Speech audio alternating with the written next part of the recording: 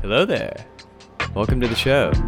Today I have a very special guest. John drove all the way down from Charlotte just to be on this episode. Hi, John. Hello.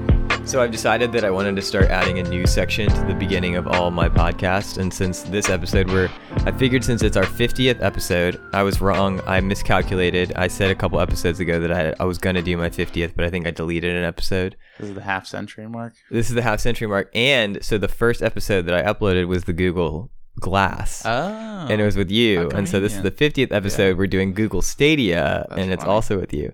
But before we get into the talk about Google Stadia, I wanted to talk about some gaming news. So Steam, you're familiar with Steam. Mm-hmm. It's like the website that you go to buy games and stuff. They just announced this console that they're releasing that's called the Steam Deck.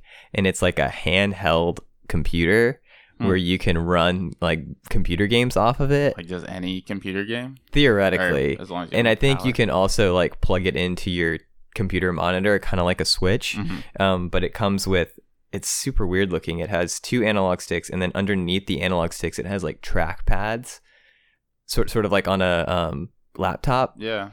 So I guess if you wanted to be more, I don't know what trackpad's like the most useless. I don't know what benefit a trackpad would give you over an analog stick. Oh, nothing. I think trackpads are just in case you don't want to carry a mouse with you. I hate trackpads. Yeah, but it's two of them. So it's like underneath. Maybe I can pull up a picture. I see. So like to use that instead of an analog stick. Yeah. So so you can plug it into your monitor apparently and run games from it. But the base model costs $400 and it comes with 64 gigabytes, which people are like, that's not enough, especially like since some games are like big games, like really big AAA games are hundreds of gigabytes. Okay, just a second, I'm gonna try to pull it up. Oh, Age of Empires 3, dude, that's the one. I'm not really sure what I don't think I like that controller layout. It's big. But like where it has the analog sticks versus the buttons are like nothing. Yeah, the buttons are really like almost like above the analog, like up to the side. They're not maybe they're a little adjacent to it. But anyway, so they're releasing this. I don't know when it's coming out. I'm not really sure who they're marketing it towards. I kind of see how I would be interested in it because I really enjoy playing games on handheld, just because it's easier to pick up and play as opposed to like getting in my computer and stuff. But I also feel like a lot of people who play on the computer want to play with like the best graphics and like the big monitors and the keyboard and mouse controls and stuff. So I'm not really sure why. I just find it like an interesting market. Like, who are they marketing this towards? I wonder if it's just like, I don't know. I guess like, because the Switch it's all still Nintendo games, right? Yeah. I mean, other companies will like make games for the Switch too, but it's not nearly as powerful as this. Okay. And it's a lot cheaper. I would think like maybe this is going to be because what currently besides the Switch is like the handheld option. Or like I know some people game on their phones and they connect controllers. Yeah, that would be the big option, and we're going to kind of talk about that in the episode because that's kind of what Google Stadia kind of does too. Like there was the PSP. Yeah, you're right. But there's like nothing really right now besides the Switch. So I could see where there's a cool. But $650 for the 512 gigabyte. That's an expensive handheld device. I wonder how much like the battery and that kind of stuff is. Yeah, I don't think they've released that. If you're traveling a ton, I could see where that's super worth it. Like to be able to play games and stuff all the time. But it'll have to have a good battery, and I don't know. It'd be interesting. It'd probably be something I'd never get, but it does look kind of cool. But you don't want to play Age of Empires on that. No, right? It's true. So it depends on the game. Like you couldn't play something like a RTS on that. Right. It'd have to have like computer controls or controller It'd be like, compatibility. I mean, most games you play on console. Yeah, exactly. But I just thought that was kind of an interesting thing. The other news thing was that Nintendo announced a new Switch. But the only difference really is that they're doing an OLED screen, which the PS Vita, which came out 10 years ago, had an OLED screen. So this isn't something that's like mind-boggling. I don't think they had an increase to the resolution at all, but they increased the screen size by 0.8 inches. 0.8 inches. And that's the only change. OLED screen, 0.8 inches bigger, and I think a better kickstand. And it's $350. Like, price point? What's a normal Switch? $300. Okay. So it's like only worth it if you play it in handheld. Mm-hmm. But I already have a Switch, and I just don't think it's worth upgrading just for that screen. Because everyone was hoping for like an increase in power, like an increase in resolution and stuff. But they came out with this, and everyone was disappointed. But that's interesting. I feel like it's still a pretty like good standard. If you didn't have a Switch and you wanted to get one, I would definitely get that version because it's $50. It's like not that much. But if you're upgrading from a regular Switch to that, I don't think it's worth it. Point.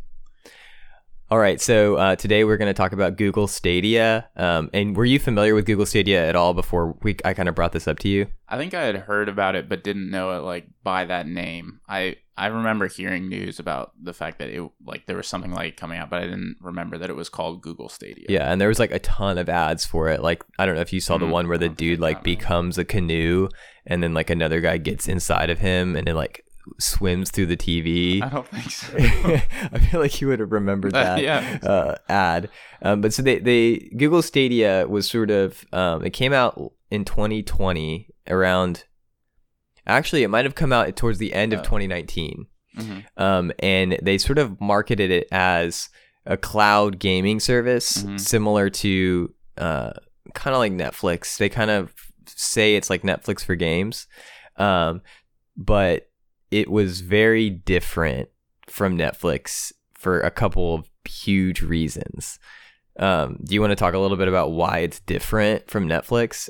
Well, so from what I understood and what I didn't realize at the time was I definitely thought it was a Netflix or like what are the PlayStation and Xbox versions like? There's Gold like PlayStation Pass Now, and then there's I think it's called Gold Pass with Xbox, where you can just play from a big old bank of games and like a lot of games too. I was talking to some coworkers about how they could like even play a lot of old retro games and stuff like that.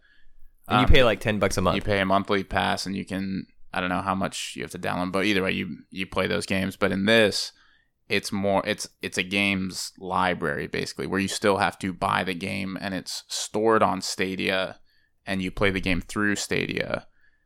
But like you do still have to buy it. But you still have to buy. It's not a subscription to a bank of games, which I didn't realize. Yeah, and that's something I think they kind of weren't honest about. Like, I think it's like if you read the fine details, it's like, yes, you could find that. But your average person, like there are people out there who go to GameStop and buy their child a boxed version of Fortnite, which is a free game that you don't have to buy a box for. So, you know, they're marketing to these people, obviously. And it's like, oh, it's like you have your game collection wherever you want. And it's like cloud gaming. And so they think, oh, I spend $10 a month and I get all these games. But it's like, no, you want to play Destiny 2, which is a 5-year-old game or whatever. You have to pay $60 for it, and then you can play like the cloud version. So that was something that was kind of marketed poorly, in my opinion, because like you said, you didn't even know. And I was very confused about why get Google Stadia, but we'll kind of get into that later. But they also have a pro option, which allows you to pay $10 a month, and you get like 5 free games a month, which is similar to like PlayStation Plus or Xbox Live or whatever. What's the bigger price increase from the normal to pro? Do you know? I don't know. I think you just have to buy the $100 for the controller and the Chrome thing, and then you buy the console or the games that you want. And so I don't think you have to pay a subscription to play your games. Well, is the pro a subscription, or is that a one-time purchase? It's a subscription. Okay, and that is the subscription. So otherwise, you would just be paying for like the casting and controller, and then and then the games, individual games, So when it came out, it like didn't do very well at all. So you had to pay $120. People had paid like $120 to get their early copy and reserve their gamer tag, like Dark Wizard 75 or whatever. Chewy 1500. That's my gamer tag. My gamer tag. That or Wild Fish. Wild Fish is the one on my PlayStation. And that didn't work. So like people spent like $100 pre-order this thing to get their extra special gamer tag, and like they weren't getting their tag, and it wasn't working. So it's like you buy this console, it comes out and it's not working. And then when it did end up working for people, there was like an enormous amount of input lag, which I find just fascinating, because so for people who don't know, you're not playing the game on your console, there's a computer at Google headquarters that is running this game, and you are streaming that game to your television. So when you press a button, your button has to take it all the way to the Google headquarters, and then it has to input the button there, and then it has to send the signal back to you for your character to jump. So there was some videos, I think you might have seen them, where the guy was playing Destiny and is hitting the space bar, and then like he'd hit the space bar, and then like a second later his character would jump. Right. And he was just like, he looked around, he's like, I can't do this. Yeah, you can't play a game like that, especially a game like Destiny where you have like PvP, where you're like playing these fast, you know, action games. And then I saw another video of a guy who was playing a fighting game, which fighting games, like you have to be like really precise. Everybody talks about like frame precision and stuff like that, where and he's insane. Like hitting the button and the sword strike is like way behind and it's like super laggy. So it didn't go well at all. And then there was all this stuff about they claimed like 4K, which I don't really understand 4K very well. I don't understand like upscaling. So like the PS4 Pro, it's like upscales to 4K. So you're not actually playing true 4K. Yeah, you're not playing in native 4K, but these are all these fancy tech words that I don't think I quite understand. Maybe it's because my TV is like 12 years old and it's still 1080p. I don't have a 4K TV. Maybe one day. But you want to talk a little bit about like what you got when you bought the sort of, you paid your money, like what do you get? From what I understood, like nothing really. Like it was that, and then you had to start buying games. I didn't see what the difference in it was from Steam. Like I can't tell that there is any. I mean, minus the fact that you're streaming the games, you don't have to download them. But like I didn't see what. I don't know if it's just how I game, but like there's no use for this for me. Yeah. Or I mean, like, and in researching it, like, and what everybody else was saying, it's just like, why would I start moving all my games to a new library when I have them in other places? Like, yeah, exactly. This is just like, it just seemed like a step behind because there was nothing to me, unless I misunderstood. I didn't understand. Excuse me. If you're getting anything new. Yeah, I think the main gimmick, or not gimmick, but the main thing they were going for was the fact that you could stream it onto your phone. So like you could play, say, I don't know, like the Division 2 or Remnant from the Ashes, if it was even on the store, like we play Remnant together, you could stream it from your phone wherever you want. But it's like, when are you going to want to play Remnant and not be with a PlayStation that you're going to play it on, or whatever, or your PC or whatever? I mean, you think about like the Switch and things like that, and how much of a challenge battery life is. It's like, I'm sure playing any game like that on your phone, you have to be hooked up to a power bank or whatever, because like it absolutely has to just zap your battery. Well, that is an interesting thing, because you're not computing the game like the Switch is, even displaying it, but though. It's like watching a high resolution YouTube video, which will drain your battery. Well, and like even if you have a controller, for it to, because the controller is hooked up to your phone, and for it to be taking the inputs from your controller and sending all of that and receiving all that data plus displaying all of it, I'm sure most, or maybe that's like, I guess Androids are superior to iPhones in a lot of those respects, like battery life and stuff, maybe. Right, those kinds of things. Like I feel like I just don't have a newer phone, and since I have a small phone too, that would be the least, like I would ideal never thing to play it on. Yeah, it'd be awful. But the other thing is that you could also theoretically you could run really powerful or really good looking games on a very not powerful laptop. So like my laptop is not. I mean, it has a dedicated graphics card, but it's not a gaming laptop. Like I could run Age on it, but not much else. I could probably run Overwatch on it, but it's the idea that you could run like theoretically the highest or the newest game on your laptop, and you could stream from the laptop and stuff like that.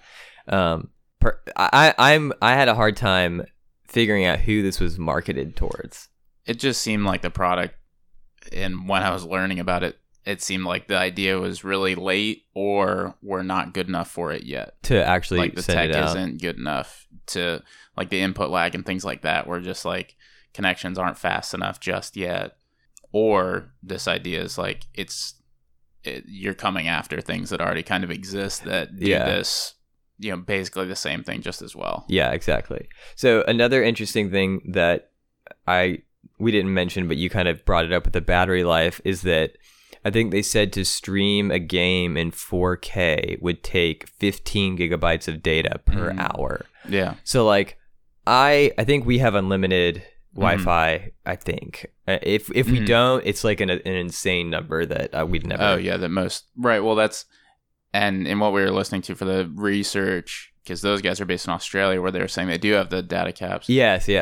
Right. It is a totally different issue. Where in the U.S., like I think that is a thing in some places, having overall data caps, but it's something you never think about because it's either insanely high or it is unlimited. Yeah, and I don't do enough streaming in general to get to that. Like I don't know what probably gaming maybe is like the highest amount of data usage I do. But 15 gig, like my phone, like we have probably 3.5 per phone gigabytes 3.5 gigs for a month. Yeah. And this would take 15 gigabytes in an hour of streaming, which is insane. And so, and I don't understand the type of person who would stream a game using their data plan on their phone. Like, I'm sure there are people out there who use their phone data way more than I do, but like I only use that for like if I'm traveling. But that's something that is a huge, and like you said, this could be just a part of the technology that's behind. Like we're just not quite there yet. Or it's like it's a good idea, but it's not right. It's not practical yet.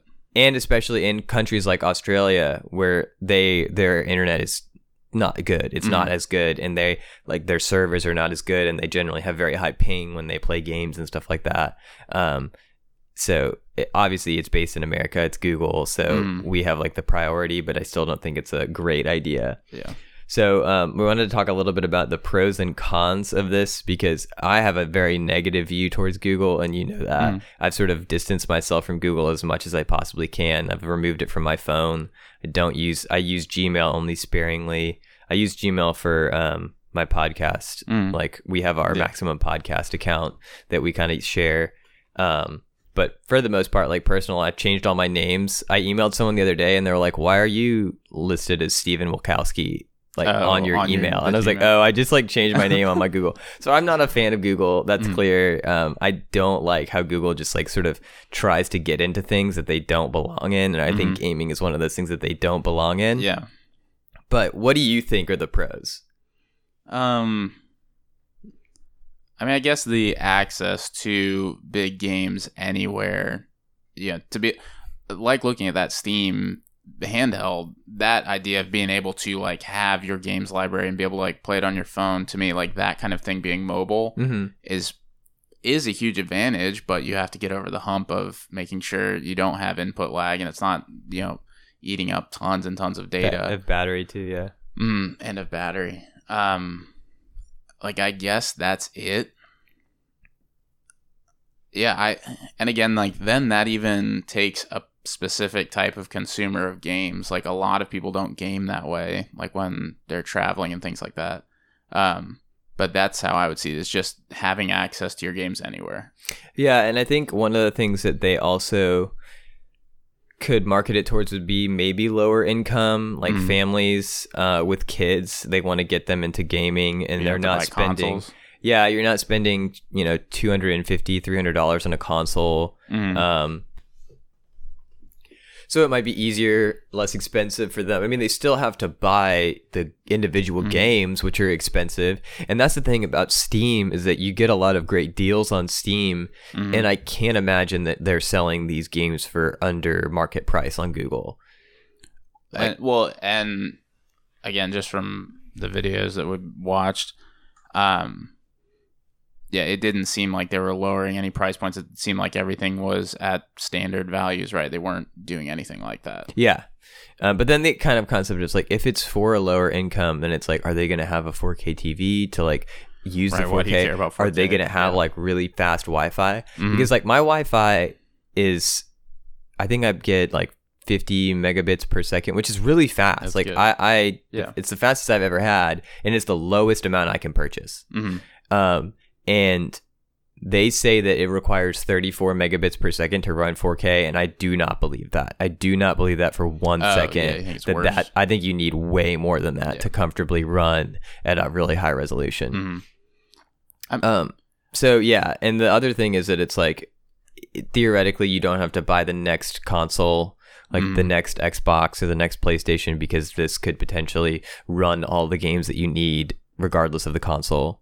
I guess like it's hard then, like it seems like who they're marketing it to and who it's for isn't like established, because if it is for low income people, then why are you pushing stuff like 4K and 4K so much, or the ability to stream anywhere? It's for like, again, those things. If it's low income, I still assume that it's kids playing at home, you know, with whatever internet connection they have, and they don't necessarily care about like having the highest graphics resolution. Yeah.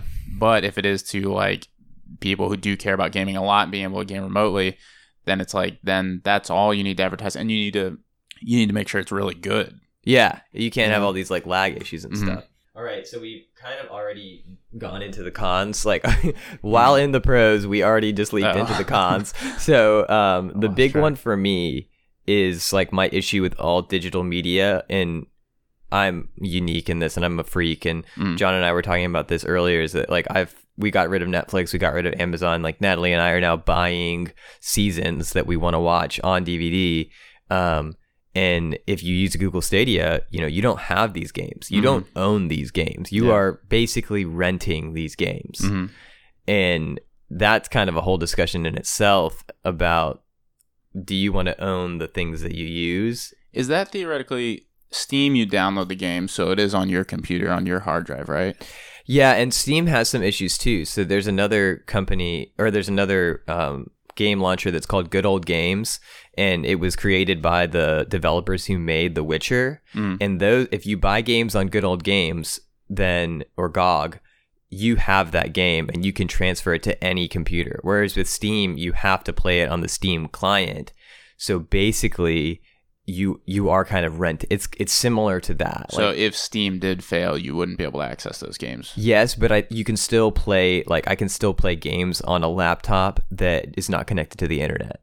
Does that make sense? Yeah. So like if you had Steam on your computer and like Steam went down, program that you runs can still the game. Exactly. I gotcha. So I don't think it's quite the same, but it is still a lot of people don't like Steam because of that. Yeah. But it's not quite the same because you don't download the games at all. Like you don't have these games. So that's another big thing, is like we talked about Google Glass first episode. Google Glass, they kind of like put it out, they said, oh, this is going to be super cool, and then it just disappeared. And there's a massive list somewhere of all the different projects that Google has started, and then they just abandoned. So say you spend like $400-$500 buying 6 or 7 games, Google Stadia goes under in 2 years, those games are gone. Yeah. Like there's no way they're going to refund you. There's no way. Oh yeah. No, it'd be interesting. And like those guys were talking about, they can't, it would be very detrimental for them to say now, like, if this goes under, we'll refund you. Because it's bad marketing. Right, exactly. It would be like them accepting defeat. But it's like, maybe they would, but do you want to count on that? You know, it's like, who knows? Yeah, I don't know. It all seemed very, it seemed like, it could be a good idea. It's just like, it's not there yet. So will Google hang on to it? And it'd be something that I wouldn't buy into until like 5 years down the road to see if like this is the new way that gaming happens. Yeah. Like that kind of thing. Or like it's just the new easy standard, like Netflix, you know, if it is something that's like that revolutionary, where it's like that's the way that everybody watches movies and shows now. In reality, like we had issues with Netflix for multiple reasons. But there's just a lot of garbage on there that's not even good. Like Netflix has gotten to the point where it's like it's kind of hard to find things that are really good because all the good shows have been taken off. Right. Or I mean, well, and the annoying thing now is that everything gets so spread out between so many different streaming services. Yeah. Like so Natalie and I are buying The Office now, and you were saying like you have to watch it on Peacock or whatever. Right. I don't even know what Peacock is. They have their own streaming service. Yeah. And so it's like you have to pay your own subscription to watch The Office. You have to pay your $5 monthly subscription only to watch The Office. I mean, I know they have other stuff on there, but that's like for all intents and purposes, that's what. And I think the same thing is probably going to happen with Friends. I don't know if Friends has been taken off yet. I think it already was. I think Parks and Rec, Friends, and The Office all are owned by NBC. But I think right now a few of them are still on there. Yeah, I think they're still like kind of floating around. But I think Peacock also has them, something like that. Or so basically it's like you have to go out and find the streaming service that has the show that you want to watch, and then pay that subscription for a little bit to watch the show, and then once you're done, which honestly it's easier just to buy the DVDs. especially since now they're so cheap. Yeah. Now, right, yeah, buying new things. So like I've been interested in rewatching the first season of Marvel's Daredevil, but I don't know if I can find that because people aren't actually making it. Yeah, so that's another interesting thing is that like Netflix is making their own specials, and that's what Google was trying to do as well, was have their own studios that were producing games that were exclusive to Google Stadia. Because like a big thing about like Halo on Microsoft, it's like you're only going to play these on an Xbox or a computer, or like a Windows PC. And so like that's the thing that it in like gaming overall is an advantage to me, because I don't want it to become more segmented where like you do have to have every single little thing to be able to play different games. Okay. It's like I would want it to, but that's never going to happen. Right, but because you need the competition. And it is more of a draw to have them have their own games. Like I get that. It makes them stand out, but by them not having it, like there's just nothing unique about the service, or exactly. There's nothing unique about it, and it's not good enough to compete yet. Yeah. Kind of thing.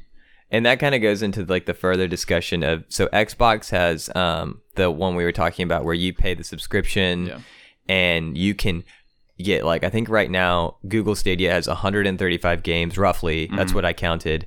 But you have to purchase these. You have to purchase these games to play them. You have to purchase these individual games to play them on the streaming service. Whereas Xbox, I think it's the Game Pass. I think that's what it's called. You get about 100 games, but you get access to all. You pay $10. I could do it right now. I could pay $10 for a month and buy an Xbox. And I don't even need an Xbox. I can use it on my computer. Oh, because it's Microsoft. Yeah. And so I get. So it's like, then what is Google Stadia trying to get into? And that is, and I don't know how I feel about that, because I also like to own my games. Now, in 20 years, if I have kids, are they going to want to play my old PlayStation 2 games? Probably not. Yeah. Maybe I'll have to force them to play it to be like, this is what I went through. Yeah. But I kind of had an episode on the idea of collecting in general. Like, what's the point of collecting all these things if you're never going to use them again? Books, I think, are different, because I would definitely reread books. But games, it really has to be a good game if I'm going to go back and replay it. Yeah, I get that. But so this kind of goes just into the whole idea, and we can talk about this for a little bit, of like digital versus physical, and like owning the media versus renting for all intents and purposes, renting the media. Yeah, I don't think I'm super opposed to the problem is I'm not as serious a gamer as you are. Yeah, that's true. To me, if it makes it more accessible, or I have to worry less about storage or like things like that those are the only things that keep me from gaming. Like, because right now the PlayStation I use back at home, you're sharing, like, it's not yours, right? And like, if I did, because I used to play Call of Duty a lot and stuff like that, if I did want to, it eats up 100 gigs. Yeah, it's just like done. We can't have any other games downloaded. Yeah, because it's like a 500 gigabyte hard drive, probably. Right. So it's like I can't do much like that. So in that aspect, it's like, yeah, I don't care. But again, I'm the one who's like would play Rocket League and like Overcooked and like little games like that, where it's like I could also play those on my phone, kind of thing. Like, yeah. That's the level of those games. So that kind of stuff doesn't matter to me as much. But I guess the whole idea of not owning it, or not like buying it and having it to own, in relation to Google Stadia, is the fact that like if they drop it, it's like that.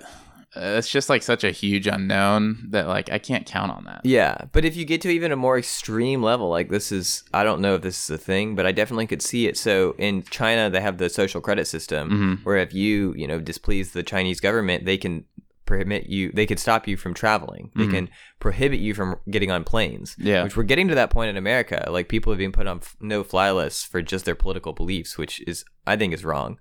So what if that gets to the point where it's like, oh, you can't use this media. You can't play this game. You can't get a Spotify account because your social credit score is too low. And it's like, that's where it's like, well, I just have all the CDs, so you can't stop me from using my ancient CD player to listen to. You know what I mean? Yeah. And it's like, obviously that's like dystopian, Orwellian. Like, that's the kind of thing we're leading to, but we're not there yet. Yeah. I think like I genuinely like, because most of it just leads back to money. And so I think it's just however you can squeeze more money out of somebody. Yeah. That's kind of how I would see it.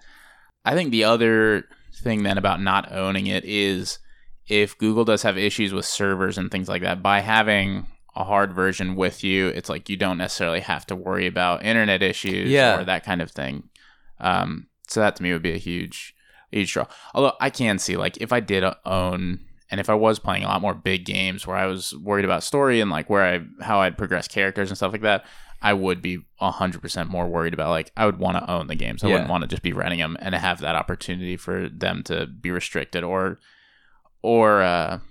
like if Google Stadia stops updating or for something like that, where the game just becomes unplayable for some reason. Yeah, that would. And that happens really with like online games, like older online games where no one's running the servers anymore, and so then like fans have to sort of go and make their own servers if they really want to play. Yeah. And I don't really know any games. I think the closest would be for Age of Empires 2. There's a server that's like, it's called like the Voobly servers, and this is like not the HD edition and not the definitive edition. It's like the original, like 1999 version. So a lot of the pros played on Voobly because it ran better than the Steam servers. And so like people kind of complain about the definitive edition servers because they're just not as good and like they had some issues. But like that concept of like the game, a lot of the content. So like Titanfall 1, I don't know if you're familiar with it. Yeah. Like only multiplayer game, and you cannot play that game anymore. A combination of because of hackers and because of the fact that the company that does it, Respawn, they're the same people who did Jedi Fallen Order, and then they do Apex Legends, which is like Fortnite. Yeah. They are like, don't want to support Titanfall because they want to support Apex. Yeah. So that game is, for all intents and purposes, it is dead. Yeah. And like that is also something like LAN parties are not a thing anymore. But I really think that you should be given the option. If I want to get 8 people together to play Battlefront 2, we should be able to do that. And I think most people are like, they don't care enough to like see that could be a problem. I don't get that as being a new wave in gaming where you don't like people not caring about having an option to do that. Like people should care. Because that's fun. Like it's a fun way to play games.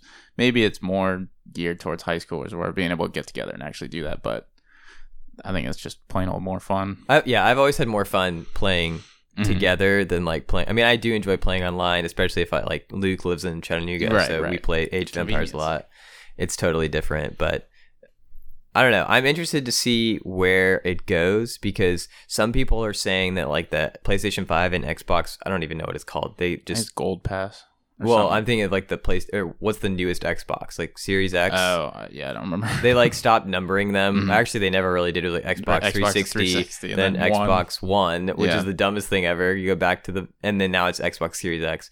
But they're saying that this might be the last generation of consoles, which I don't think. And then everything will be streamed. Yeah, because then you won't have to buy a new console because you can just stream it. And I really don't think that's because look at like records, like the idea of like record player. That's like the hipsters have their record players and their fancy analog vinyl, and don't you think that's going to happen with gaming eventually, where you're going to have this niche group of people who only play the digital or the hard copies and stuff like that? Maybe. Like I think there's a certain appeal, or like it's a different analogy, but like you do kind of see that with like people wanting to break out like N64s. And like you do see that to a certain extent, but from a game developer, like an Xbox or a PlayStation's perspective, they make most of their money on games rather than the consoles themselves. So it does make a lot of sense for them to abandon consoles if they have a new method for just making money off the game. I don't think Xbox has ever made money on a console. Like they've never sold a lot. Yeah,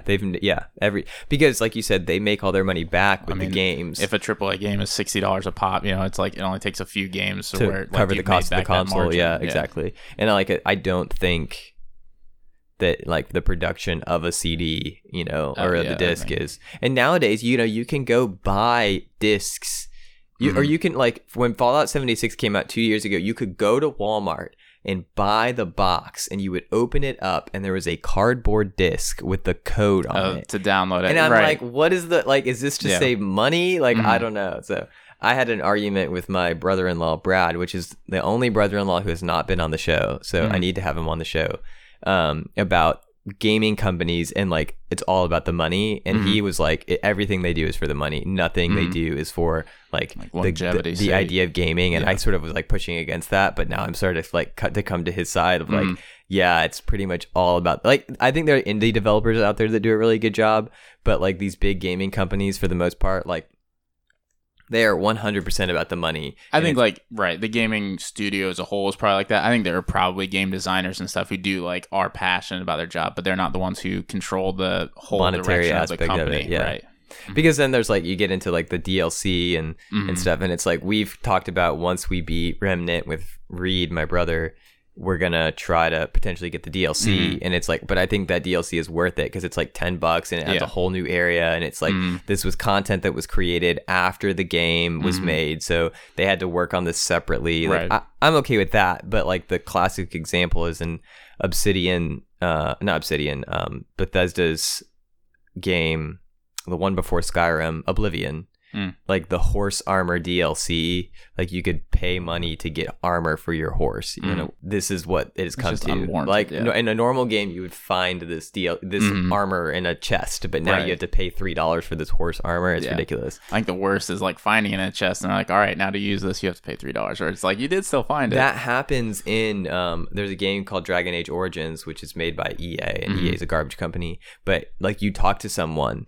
Like you meet an elf on the side of the road, and he's like, oh, there's a wolf that's doing this, and it's like, to continue, you must buy the DLC. I'm like, are you kidding me? Like, I talked to this dude. Terrible. Like, put it in the game and then put a price barrier. But I think that comes down to like monetizing gaming in general, and like trying to get, because I do think it is expensive to produce games. Like some of these studios, like Rockstar that made Red Dead Redemption, like I'm pretty sure, I could be wrong, I'm pretty sure they had like 1,000 people working on this game. Well, like it easily rivals movies nowadays, right? I would say exceeds. Yeah, I would say, because you're getting just as many actors, and sometimes you're getting right nowadays, you have big actors. Death Stranding, like Norman Reedus was one of the main characters, and like what's the Cyberpunk or Keanu Reeves, Keanu Reeves, like that. Guillermo del Toro's in it, like a bunch of random people. Exactly, it's like you're getting movie level production for these video games, but then you have to talk about like how much time it takes to make these worlds and stuff like that. So but I guess that kind of happens with everything. I feel like with movies, the movie industry is struggling because they're not making as much money, plus they're making garbage, so no one wants to go see what they're making. But I think gaming is headed towards, I'm interested in like the independent film, like, because I don't know anything about, I'm pretty familiar with like independent gaming or independent game developers, but I don't know like on terms of the film side, because I'm pretty sure that 3 Billboards or whatever, I think that was like an independent, right? I don't know, or like it's a lesser known studio. I think it's the A24 people who did the Hereditary and all those. I think I could be completely wrong about that. I think it's just a lesser known studio that's gaining traction. But this is a total tangent. Offshoot, tangent. But like, I was listening to a podcast about the MPAA and how much that used to restrict in indie movies, and I guess still does. But things like that are changing. Why would they restrict them? It was mostly that, I'm trying to remember the reasoning, because like to be able to get your movie into a theater, it really like has to be rated. And so for a while, like if you had certain themes in movies, or like, you know, if you didn't agree with the rating, you didn't really have a way of appealing that system and getting it rated differently. And so if your movie was not rated, most theater chains won't pick it up. Okay. And like big studio, whatever the big studios are, had a lot of control over the MPAA and like how they rated things like that. So, which is interesting now because you can kind of bypass theaters. You can just rent my movie for $10 and stream it into your home. And so it's very different. It gives indie movie makers a really interesting opportunity to be able to get their movies out to people without having to depend on big movie theaters and the MPAA and which stuff like that kind of, we can kind of wrap this up, but that kind of ties it back into the benefits of the digital age. Is that like, there's a game called Stardew Valley, which was made by one guy, and it's a farming simulator. It's really cool. It's a great game. Like, they've added so much. They added multiplayer, like me and Reed have played together. They've added so many things, but it was started by one guy, and he made the game by himself. But he had the ability to digitally distribute that because he didn't have to, you know, make a game cartridge or make a disc or make a, you know, talk to Walmart to sell his cake. You know, it's like, that allowed him to, and I'm sure you can now find, I'm sure that there are people, there's a company I know of that makes hard copies of digital games. I forget what the name of the company, but it is for collectors who That's want. really cool. Yeah, they want like a digital copy. I think Reed had Stardew on the PlayStation 4. I think he had it on the disc, but I think when it first came out, it was just like a digital release. Digital. And so like that's the benefit of like with independent developers, with movies or with even games, you can just like distribute it that way. Well, John, thanks for driving all the way to Savannah just for this 41-minute podcast. No problem. We have plans to do others in the future. I don't think we've necessarily talked about like what topics we want to talk about, but I have a couple of exciting episodes in the future. Nick and I are going to do a review on Dune. We both finished the book. And then Nick and then a friend of mine, Dylan Reimer, who's not yet been on the show. I lived with him my senior year. We're going to talk about some Lord of the Rings stuff. I also want to do a episode on Subnautica because I just finished that, and there's like a billion books that I've just finished that I want to do. There's a lot coming up on the horizon. John, thanks for coming again. They can't see you nod. You have to like say. Thanks for having me. Yeah, there we go. I didn't feel like it was worthy of a response. You should nod again just to the audience. There we go. And if you have any questions or you have any ideas for episodes, you can email me at maximumpodcast@gmail.com. And if you're really inclined, you can go onto iTunes and give me a rating. Now, I have a couple 5-star ratings on there, but I only have one review. So if someone else wants to go out there and write me a great review, it's like I'm really going to get up there because I know that like the Apple overlords really like my content, and I just need to get especially I have brown skin, so that works out great. They love that kind of stuff. So hopefully we can sort of blast into the #1 podcast slot in the future. Nice.